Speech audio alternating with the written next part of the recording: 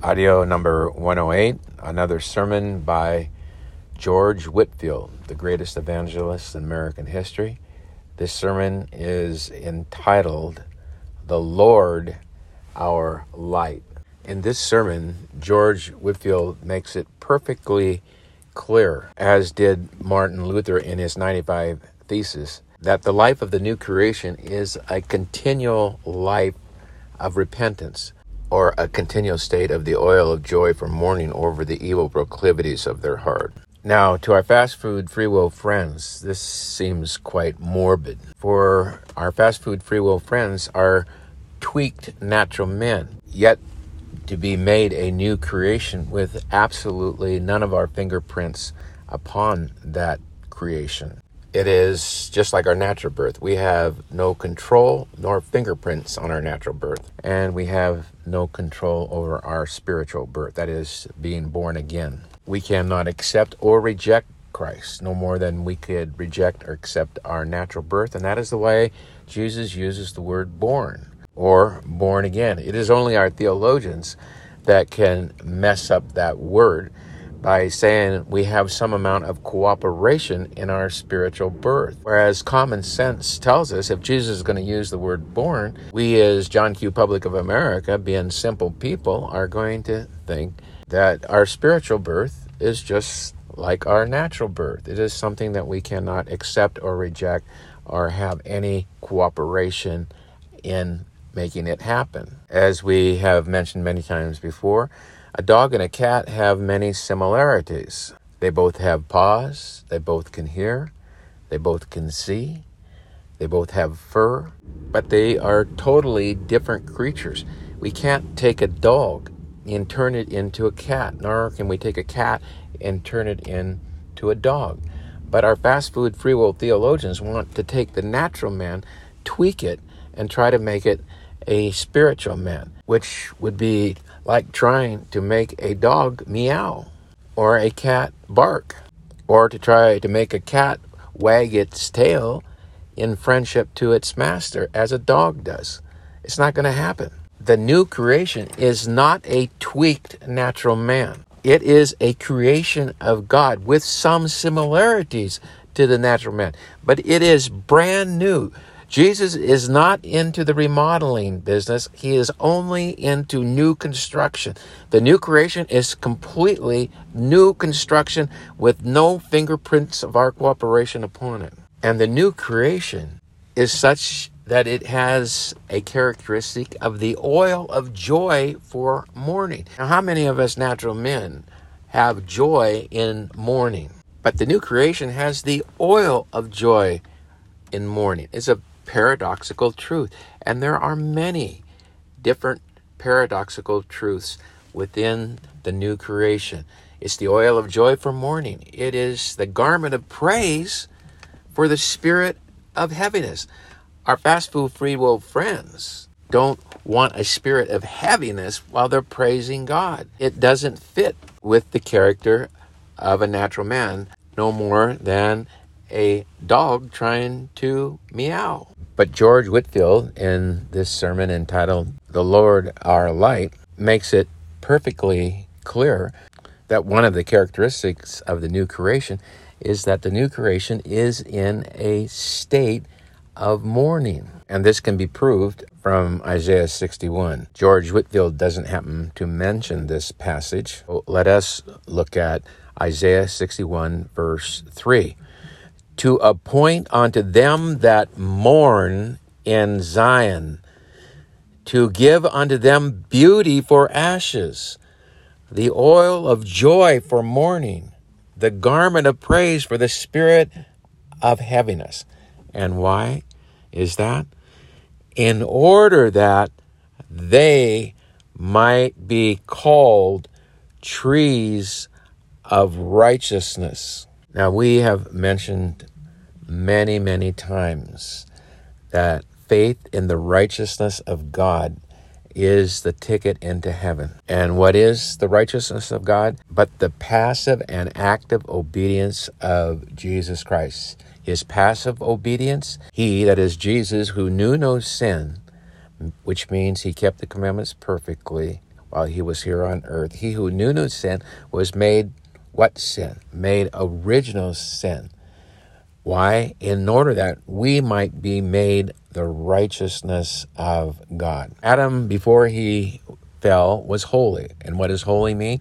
Adam kept the commandments perfectly until he fell. How did he fall? He broke one commandment. So before he fell, Adam kept the commandments perfectly. After Adam was driven out of the garden, he took on a nature in likeness to Satan. But in order to get back into heaven, he would have to be holy or be able to follow the commandments perfectly as he did before he fell, which is impossible. Thus, the second Adam came to earth and not only took on hell for us, but fulfilled the commandments for us perfectly. And when we believe by faith in the righteousness of God, our Father in heaven looks down from heaven and sees his Son's perfect obedience as the elect's perfect obedience, and thus he sees them as holy. But all they can see is the corruption in their own heart. And as former Mr. Morality, as a Christian, said, "Oh, wretched man that I am." And yet he wrote 13 of the 27 books in the New Testament, knowing he had a very wretched heart. But he also knew that it was Christ's obedience that would get him into heaven, as long as he used the law to condemn himself, used the law to point out the evil proclivities of his heart, and demand perfection, that he might be thrown to the feet of Jesus, crying out for mercy. And Jesus, in his loving kindness, would then lift him up and say unto him, "Be ye not afraid. My Father in heaven's wrath has been subdued, and he sees my perfect obedience for you as your own perfect obedience, as long as you stay in a state of mourning over your sins." The oil of joy for mourning. 61:3 again, "To appoint unto them that mourn in Zion, to give unto them beauty for ashes, the oil of joy for mourning, the garment of praise for the spirit of heaviness, in order that they might be called trees of righteousness, the planting of the Lord, that he might be glorified." Once we have faith in the righteousness of God, we are then called righteous because we are holy, because Christ's obedience has been imputed to us. So another way of saying that, instead of saying we are righteous, Isaiah is saying that we are trees of righteousness, being planted by the Lord, not in cooperation with us. It is the Lord that plants us. We have no fingerprints of cooperation on the new creation. And the day that we are made a new creation, like our natural birth, we have no fingerprints of cooperation on it. We know not the day, time, or place of our natural birth was going to occur, and we do not know the day, time, or place of our spiritual birth. It is something that happens to us. It is like an 8-year-old boy being blind from birth, but in his 8th year, he was made to see. Will that boy ever forget that day, being in complete darkness for 8 years, and now he can see? He'll never forget that day. And we, as new creations, will never forget the day that we were translated out of spiritual darkness into spiritual light. So before we begin the message entitled "The Lord Our Light" by George Whitefield, let us review an excerpt from one of his other sermons entitled "Method of Grace," where he makes it clear that we must be convicted not only of our acts of sin, but of our original sin and the sin of self-righteousness, as well as the sin of unbelief. We are all born into this world not able to believe on the true Jesus. We will always pick a fast food free will Jesus rather than the true Jesus. And it is at the moment of our new creation that we are given a genuine or true faith to believe in the righteousness of God as our ticket into heaven, which justifies us in God's courtroom. Let us listen to an excerpt from George Whitefield's sermon entitled "Method of Grace." Quote, "If we look inwardly, we shall see enough of lusts and man's temper contrary to the temper of God. There is pride malice, and revenge in all our hearts. And this temper cannot come from God. It comes from our first parent, Adam, who after he fell from God, fell out of God into the devil. However, therefore, some people may deny this, yet when conviction comes, all carnal reasonings are battered down immediately, and the poor soul begins to feel and see the fountain from which all the polluted streams do flow. When the sinner is first awakened, he begins to wonder, how came I to be so wicked? The Spirit of God then strikes in and shows that he has no good thing in him by nature. Then he sees that he is altogether gone out of the way, that he is altogether become abominable, and the poor creature is made to live down at the foot of the throne of God and to acknowledge that God would be just to damn him, just to cut him off. Though he never had committed one actual sin in his life. Did you ever feel and experience this, any of you? To justify God in your damnation, to own that you are by nature children of wrath, and that God may justly cut you off, though you never actually had offended him in all your life. If you were ever truly convicted, if your hearts were ever truly cut, if self were truly taken out of you, you would be made to see and feel this. And if you have never felt the weight of original sin, do not call yourself Christians. I am verily persuaded original sin is the greatest burden of a true convert. This ever grieves the regenerate soul, the sanctified soul.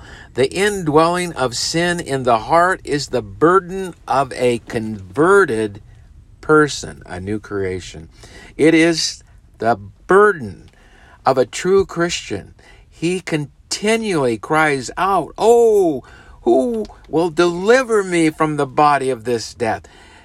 This indwelling corruption in my heart.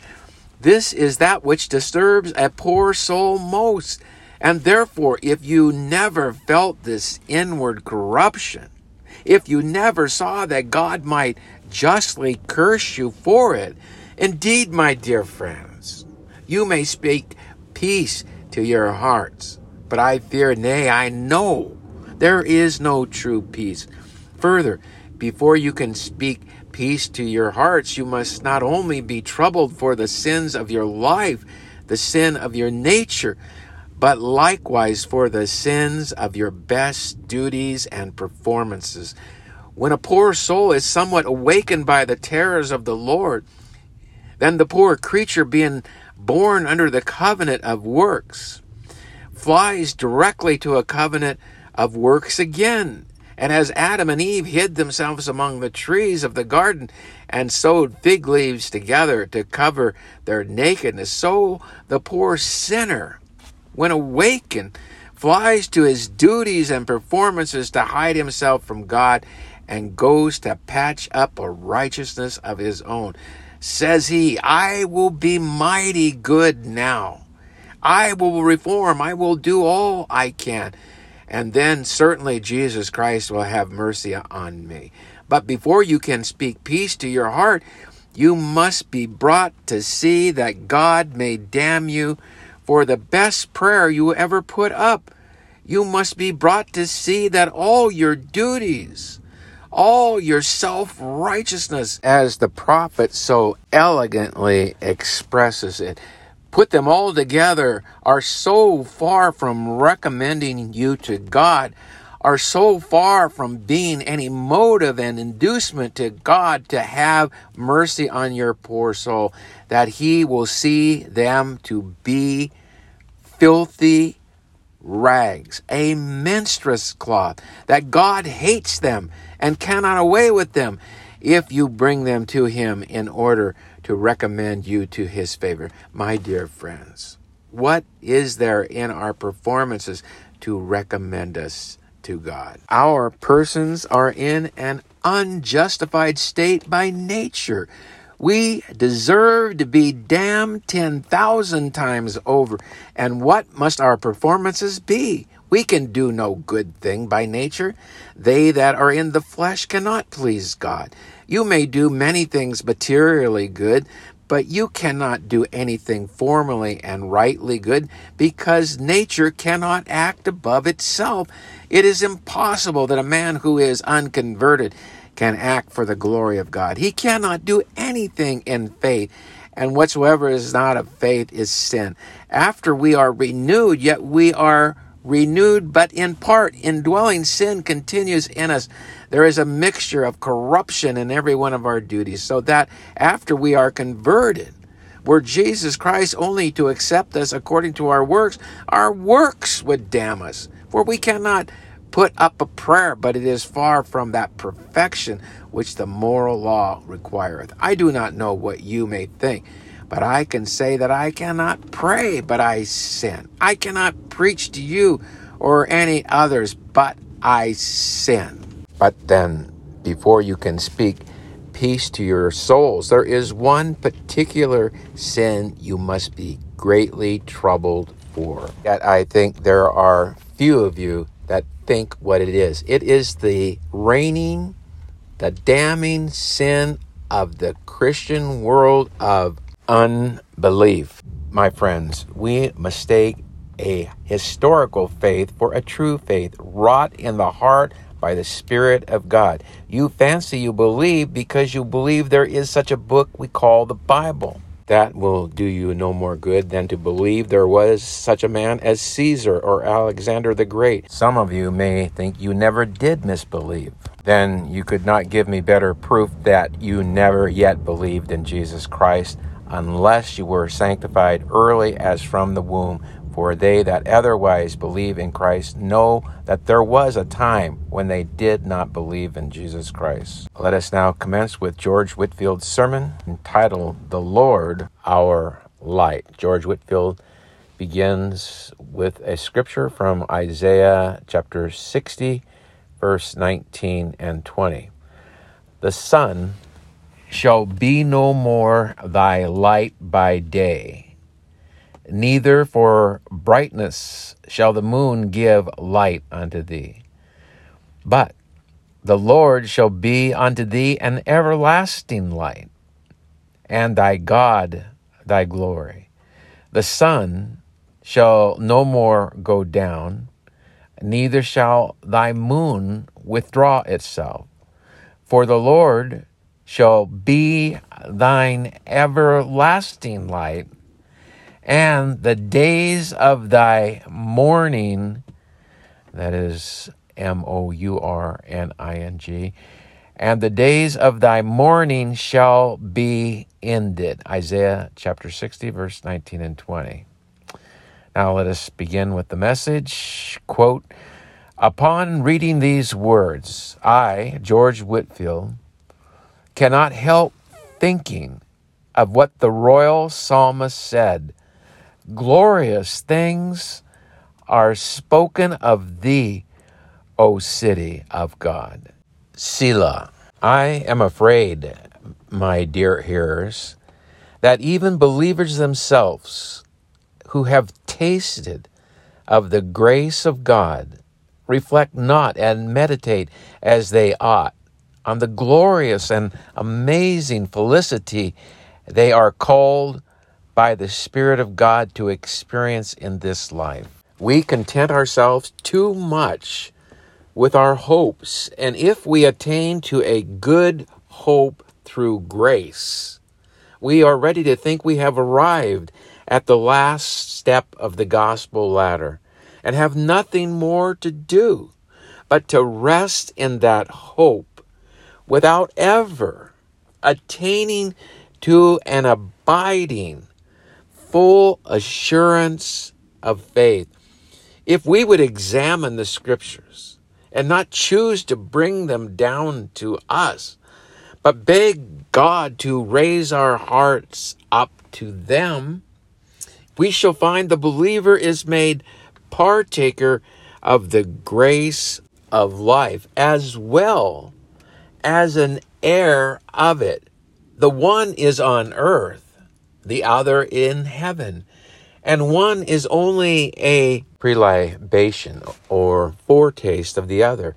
This blessed prophet Isaiah, speaking of the privileges of the children of God, saith, "Eye have not seen, nor ear heard, neither hath it entered into the heart of man to conceive the things that God hath prepared," and that even here below, "for those that love him." God grant we may be of that happy number. Hence, like an evangelist, the prophet draws aside the veil, and as one inspired by the Spirit of God and filled with the rays of divine light, gives us a transporting view of the gospel state and the glory which the church militant enjoys below before its triumphant state above. The text probably refers to the great change that should be made in the affairs of the Jews after their captivity. How wonderfully God would appear for them after their harps had been long hanging on the willows, and they could make no other answer to their insulting foes than this mournful one. How can we sing the Lord's song in a strange land? The gospel is doubtless glad tidings of great joy. And however the people of God might be encouraged to hope that the time would come when they should tread on the necks of their enemies, the prophet teaches them to look further and lets them know that their happiness was not to consist in any external created good, but in a larger possession of the graces and comforts of the Holy Ghost. So that this chapter speaks not only of the temporal deliverance and rest which they should enjoy after their trouble, but a spiritual rest, which by faith they should enter in here, and the earnest and pledge of the rest and enjoyment of the better world hereafter. As we know no more of heaven than it is discovered by the eye of faith, for even St. Paul acknowledges that the things he saw were unutterable. It is observable that heaven in Scripture is described to us more by what it is not than by what it is. So in the words of the text, "Thy sun shall no more go down, neither shall thy moon withdraw itself. For the Lord shall be thine everlasting light, and the days of thy mourning shall be ended." Here are three negatives and but one positive. Namely, the Lord shall be thy everlasting light, which is a beautiful allusion to the sun that should teach us to spiritualize natural things. And if we fear God and live as near to him as we ought, there is no object of our bodily eyes but might improve our spiritual sight. You cannot suppose the prophet meant a time should come when the sun should not literally go down, that there should not be night and day as now. God indeed permitted a man once to say, "Sun, stand thou still," and it was done. But perhaps there never will be any such thing again till the sun is removed from its station and the moon forsake her orbit and be turned into blood. The word must therefore be understood in a figurative sense. And then comparing spiritual things with spiritual, it must certainly import that Jesus Christ the Son of Righteousness, the S-U-N of righteousness, shall be what the sun is to the visible world. That is, the light and life of all his people. I say, all the people of God. You see now, the sun shines on us all. I never heard that the sun said, Lord, I will not shine on the Presbyterians. I will not shine on the Independents. I will not shine on the people called Methodists, those great enthusiasts. The sun, the S-U-N, never said, yet I will not shine on the papists. The sun shines on all, which shows that Jesus Christ's love is open to all that are made willing by the Holy Ghost to accept him. Let us read that again and listen carefully.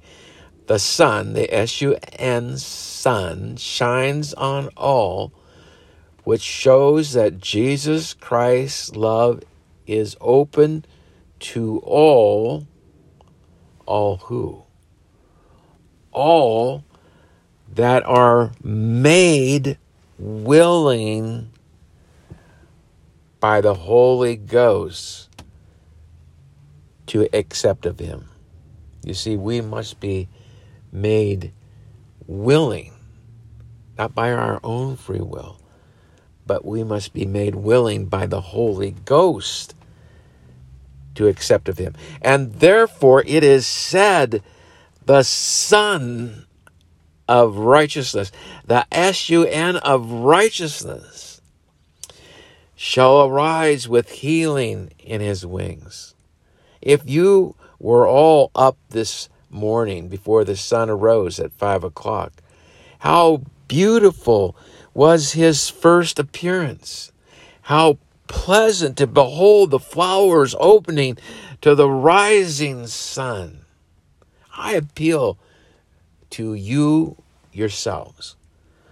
When you were looking out at the window or walking about or opening your shop, if in a spiritual frame, whether you did not say, arise thou Son of Righteousness, S-U-N of righteousness, with healing under thy wings on me, all that the natural man is to the world, Jesus Christ is and more to his people.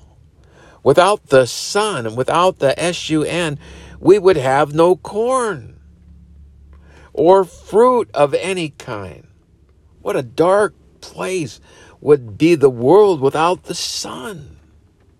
And how dark would the world be without Jesus Christ. And as the sun does really communicate its rays to the earth, the plants and all this lower creation, so the sun, the S-O-N, the Son of God, does really communicate his life and power to every new created soul.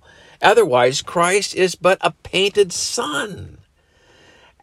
S-U-N, a painted S-U-N. Otherwise, Christ is but a painted sun. And is Christ nothing but a painted Christ to us? While we receive heat and benefit by the Holy Ghost on account of the virtue of his blood, sometimes the sun shines brighter than at other times and does not always appear alike. Clouds intervene and interrupt its rays.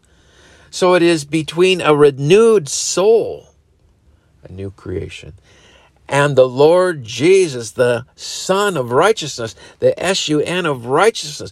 Oh, my brethren, I believe you know it by fatal experience. Hold but your hand now And the sun shines in its meridian between it and you. And if by the breadth of that you can keep the sun from you, how very little earth will keep off thy heart from Jesus Christ. It was a very excellent saying on one of the ancients that God never leaves a person till he first leaves him. Some people think God does so of his sovereignty, but I am apt to think when the sun shines, we shall find some people have taken up with something short of the sun of righteousness. I believe there are times when the poor believer thinks his sun will quite go down and rise no more. He loses his relish, his taste and evidence of divine things. Not only are the rays intercepted for a while, but doubts and fears, a dreadful cloud of them, come on. I hold with full assurance of faith, yet I am of an opinion that it is not always in a like exercise. And therefore pray that doubting people will not take hold of that and say, blessed be God. I am in a doubting state and I am content. The Lord deliver you from a mind to stay in prison and prevent the devil from locking the door upon you and keeping you there as long as he can. The Lord help you to come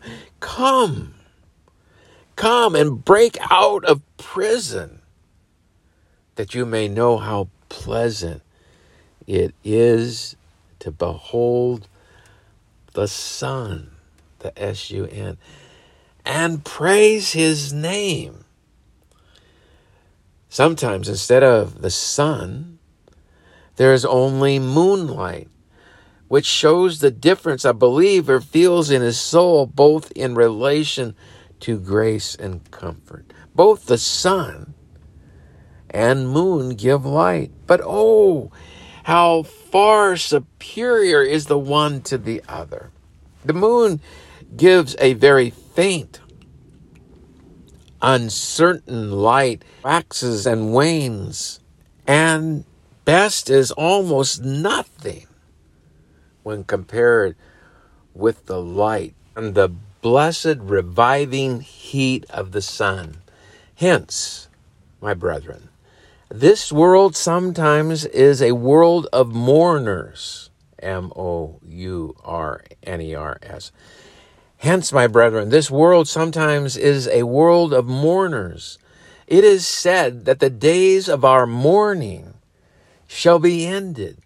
For if the text refers to the future state, as no doubt it does, it means that the days of believers here below are very often mournful, trying and afflicting, though they end in joy, as our Lord intimates in his opening his gospel sermon almost with these very words, blessed are they that mourn, for they shall be comforted. Some, perhaps, may think it is odd kind of blessing. And though worldly people are fond of the 5th of Matthew and wonder that Methodists and gospel ministers do not preach oftener on that chapter, I believe when you come to preach and open that word, they will not like that chapter any more than any other, because they are for a joyful Christ and not for any mourning at all. Do you know God in Christ? Let me tell you, the more you are acquainted with him, the more your souls will be kept in a mourning state, a mournful state. Oh, say you, people will mourn before they are converted.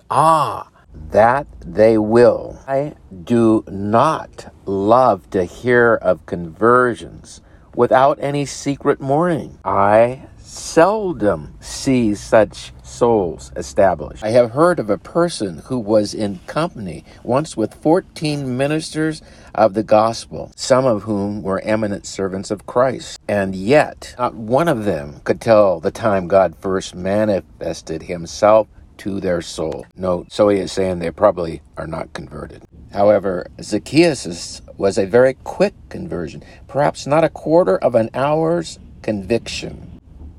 This I mention, that we may not condemn one another. We do not love the Pope because we love to be popes ourselves and set up our own experience as a standard to others. Those that had such a conversion as the jailer or the Jews, oh, say you, we do not like to hear you talk of shaking over hell.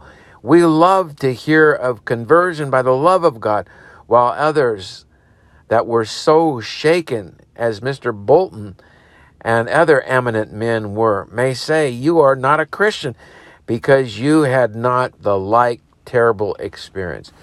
You may as well say to your neighbor, you have not a child, for you were not in labor all night. The question is whether a real child is born. Not how long was the preceding pain, but whether it was productive of a new birth, and whether Christ has been formed in your hearts. It is the birth proves the reality of the thing. Some allow that there is mourning before, but no mourning after conversion. Pray, who says so? None but an antinomian, a rank antinomian. And when you hear a person say that after conversion you will have no mourning, you may be assured that person is at best walking by moonlight. He does not walk by the sun. He has some doctrine in his head, but very little grace, I am afraid, in his heart. How, my brethren, not mourn after we are converted? Why, till then there is no true mourning at all. The damned in hell are mourning now. They put on their mourning as soon as they get there. How am I tormented in this flame, says Dives. And Cain, my punishment is greater than I can bear.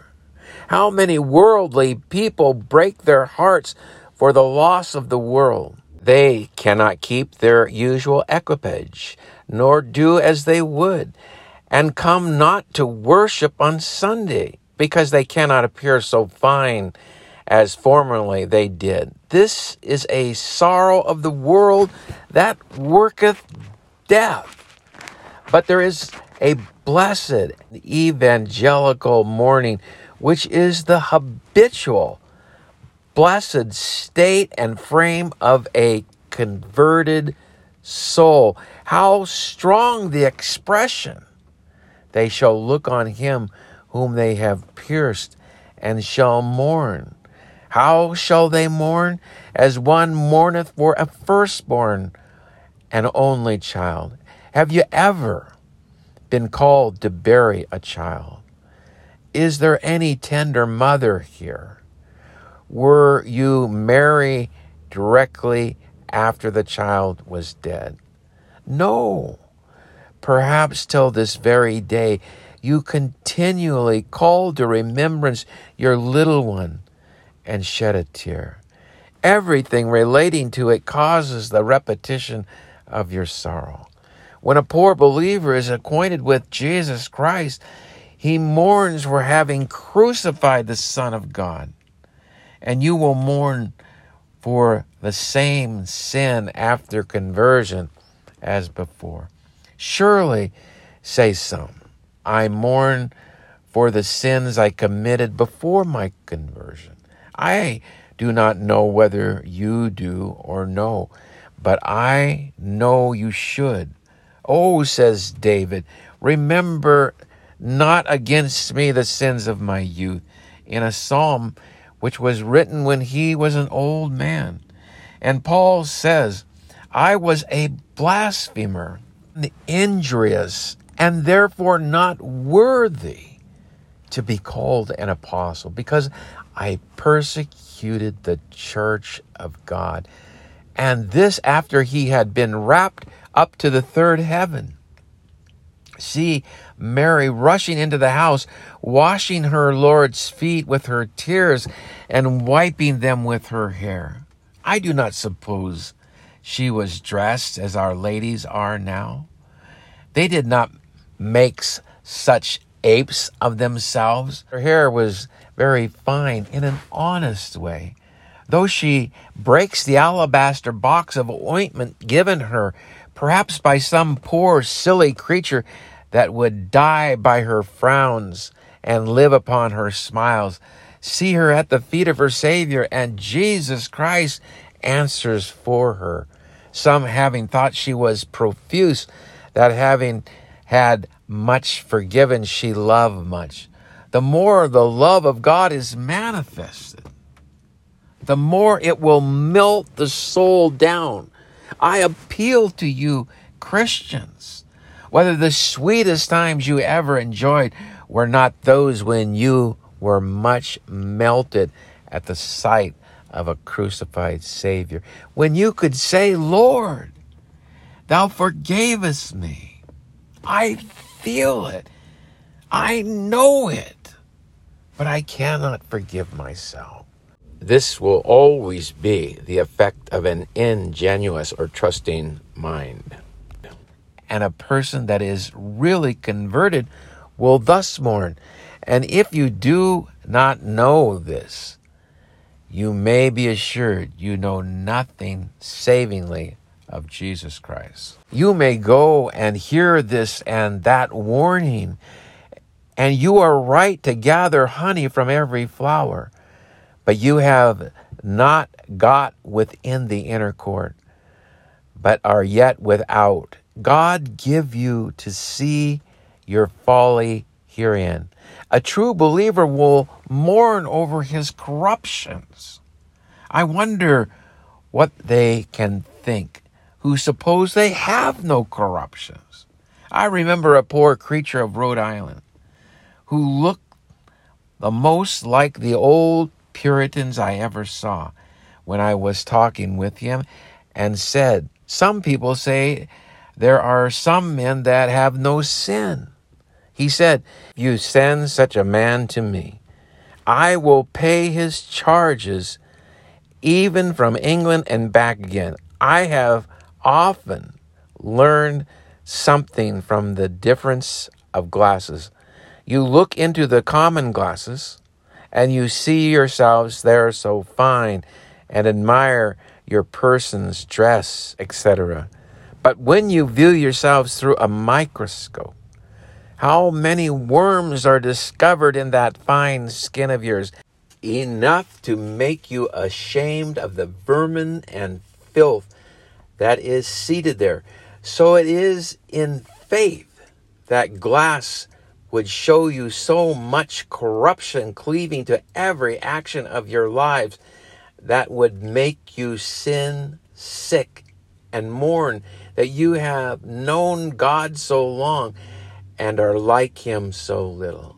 What says Paul? Who shall deliver me from the body of this death? Notwithstanding, he knew that there is no condemnation to them that are in Christ Jesus, yet cries out, O wretched man that I am! I should have thought, O happy man that thou art, formerly a persecutor, and now a preacher, a man that has been honored so much above every man in planting churches, which is the highest honor a man can have under the heavens. Here is a man that hath been wrapped up to the third heaven. What of him? O wretched man that I am! Who shall deliver me from the body of sin and death? Do you think that it was only a little qualm of conscience? No, it was the habitual temper of his heart. Some people are much humbled by fits and starts, but Paul felt this daily. Many things that we are not concerned about, Paul looked upon as such as made his heart ache, as he thought he could not live near enough to God. He not only watched to do good, but he watched how he did that good. And nature was so mixed with it that he said, I cannot do as I would do.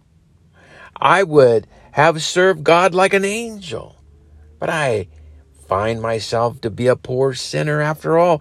And if we are like-minded with Paul, we shall mourn over our corruptions.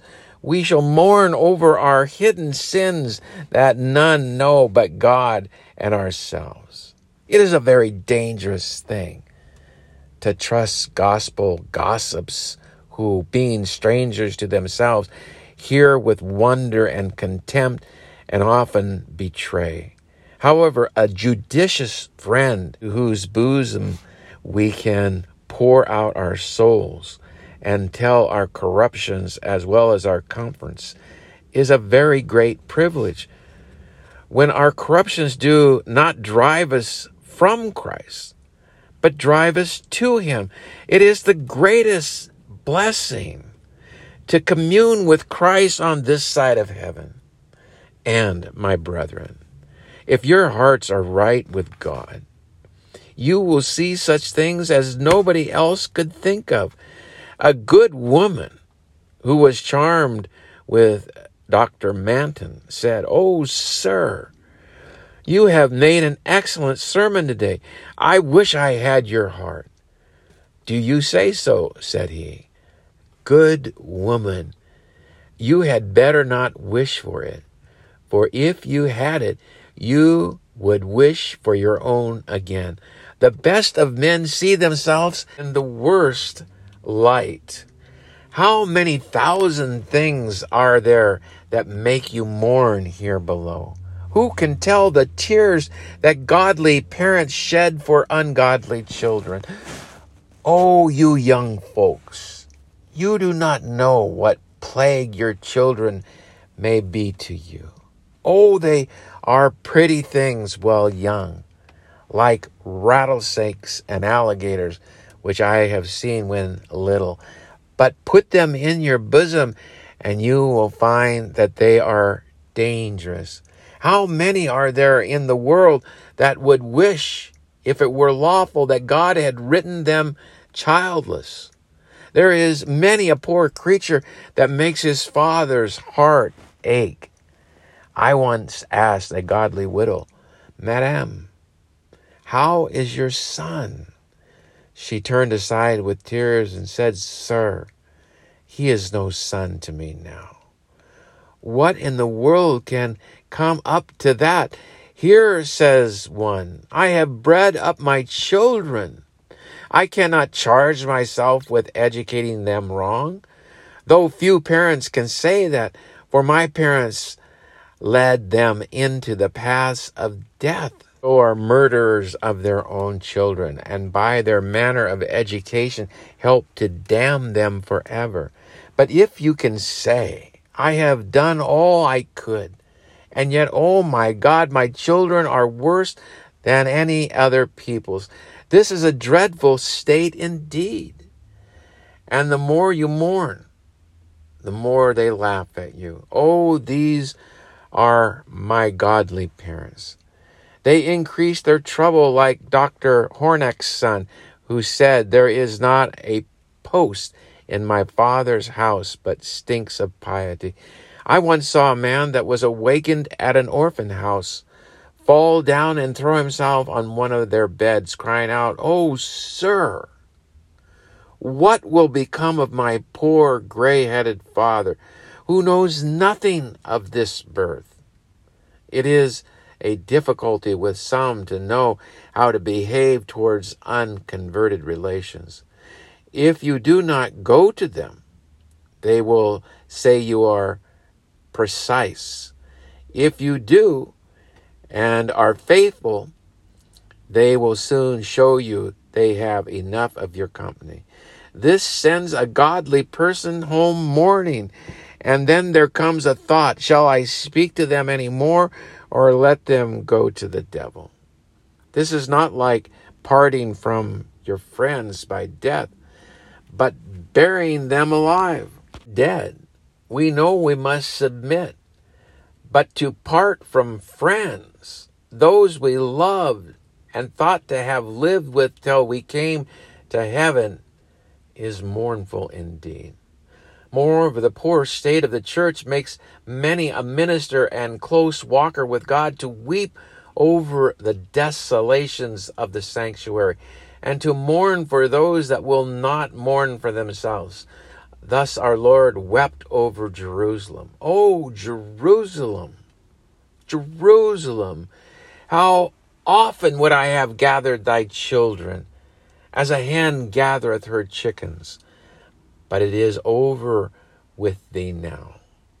The decree is gone forth, and Jerusalem shall suffer. Brethren, the time will fail, and therefore I leave it to you to supply more cases. For if I was to preach till tomorrow morning, I doubt but not 1,000 here would say, there are many things you have not mentioned yet. You know the state of your own hearts, and the many particular trials in your own case. And you may also know, though your trial seems over, it is only changed. But let it be observed, the days of your mourning shall be ended. Mind, it is but days, though sometimes made very sad ones indeed, by the neglect and ingratitude of those who have made the people of God serve them with rigor, as though all the world was made for them, as well as their incapacity to help themselves, by poverty, pain, sore sickness, and long continuance. This has been and is the lot of many a child of God. Blessed be sovereign mercy. It but a few days. End shall arrive, and that end shall be happy when death, the believer's friend, shall come with an angel's face to dismiss them from all their sin and sorrow. When I was at Bristol, I could not help remembering Mr. Middleton, who used, to have the gout very much, and in that closet were kept his crutches. Now, thought I, he needs them no more. The days of his mourning is ended, and so shall ours be. And by 2, when we shall no longer want our spiritual crutches or armor, but shall say to the helmet of hope, the shield of faith, I have no more need of thee, and the all-prevailing weapon of prayer be changed into songs of endless praise. When God himself shall be our everlasting light, the sun that shall never go down more, but shall beam forth his infinite and eternal love in a beatific state forever.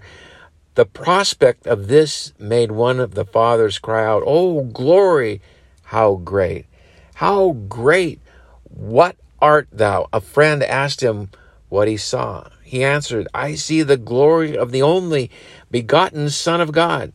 And if a sight of Christ on earth is so great as could make Mr. Wardrobe, an excellent Scotch minister, say after he was given over, starting up in the arms of an excellent friend, who told me in a rapture of excellent joy, crowns of glory shall adorn this head of mine ere long. And stretching up, added, palms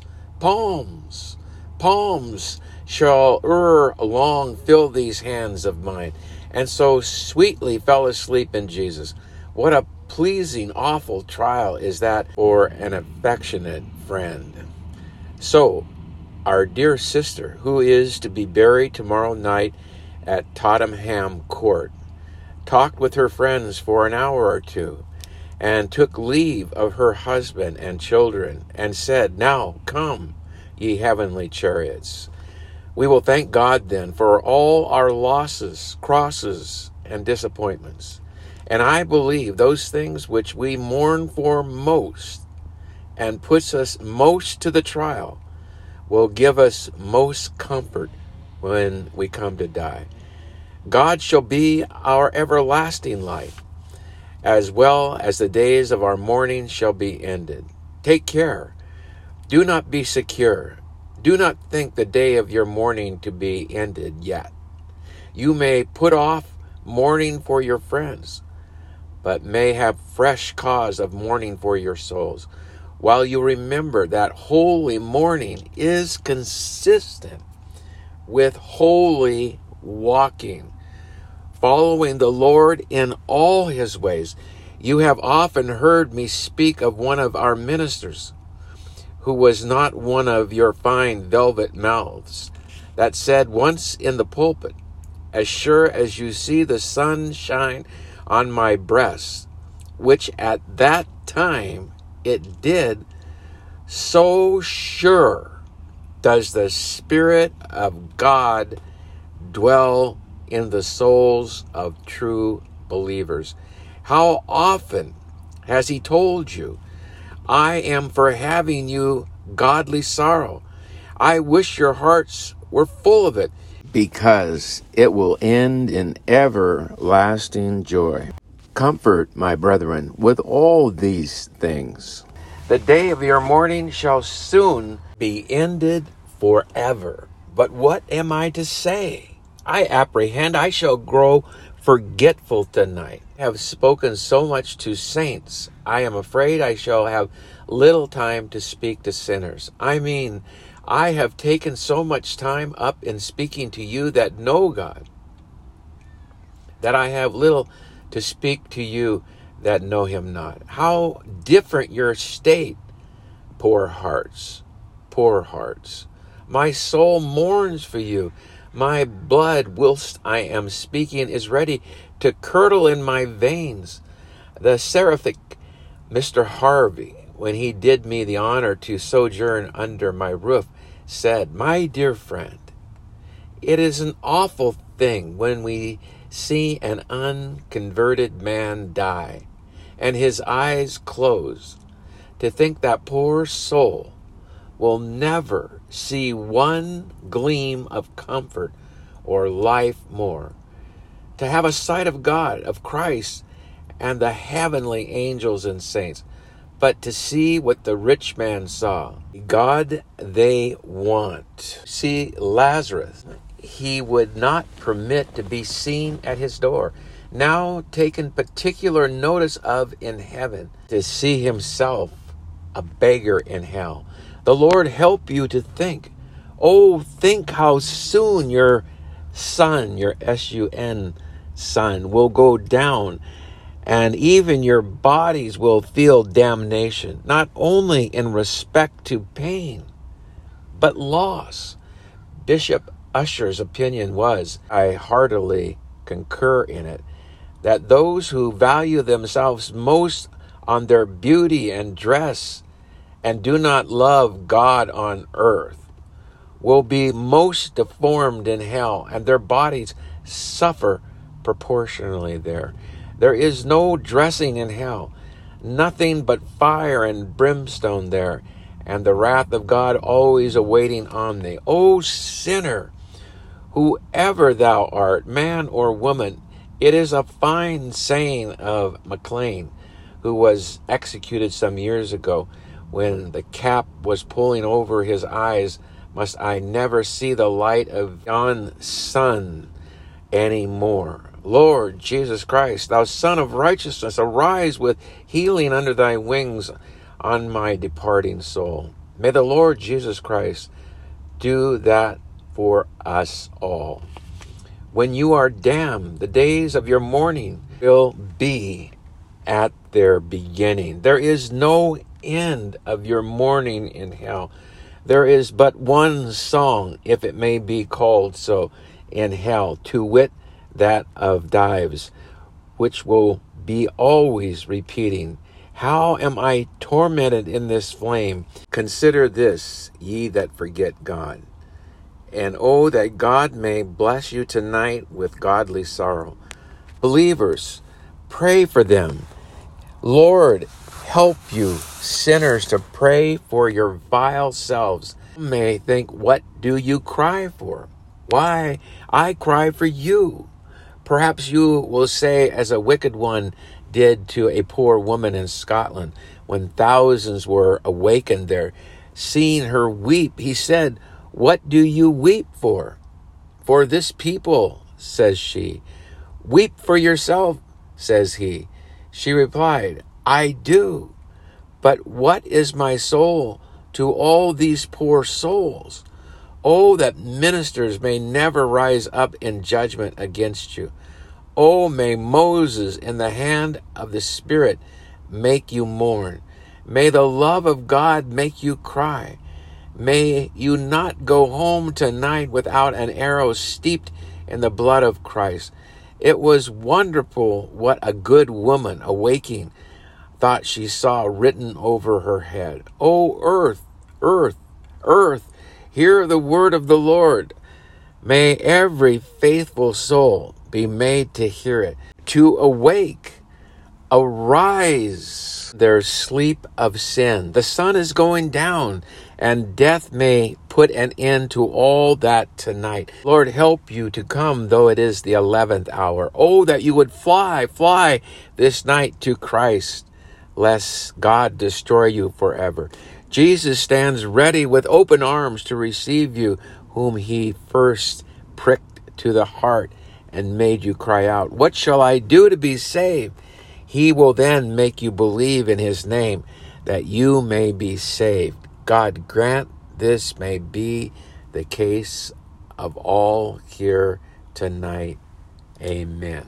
Again, another great sermon by George Whitefield, worth listening to again and again until it sinks into our minds and our hearts that the new creation is paradoxical in nature, and thus has the oil of joy for mourning, garment of praise for the spirit of heaviness.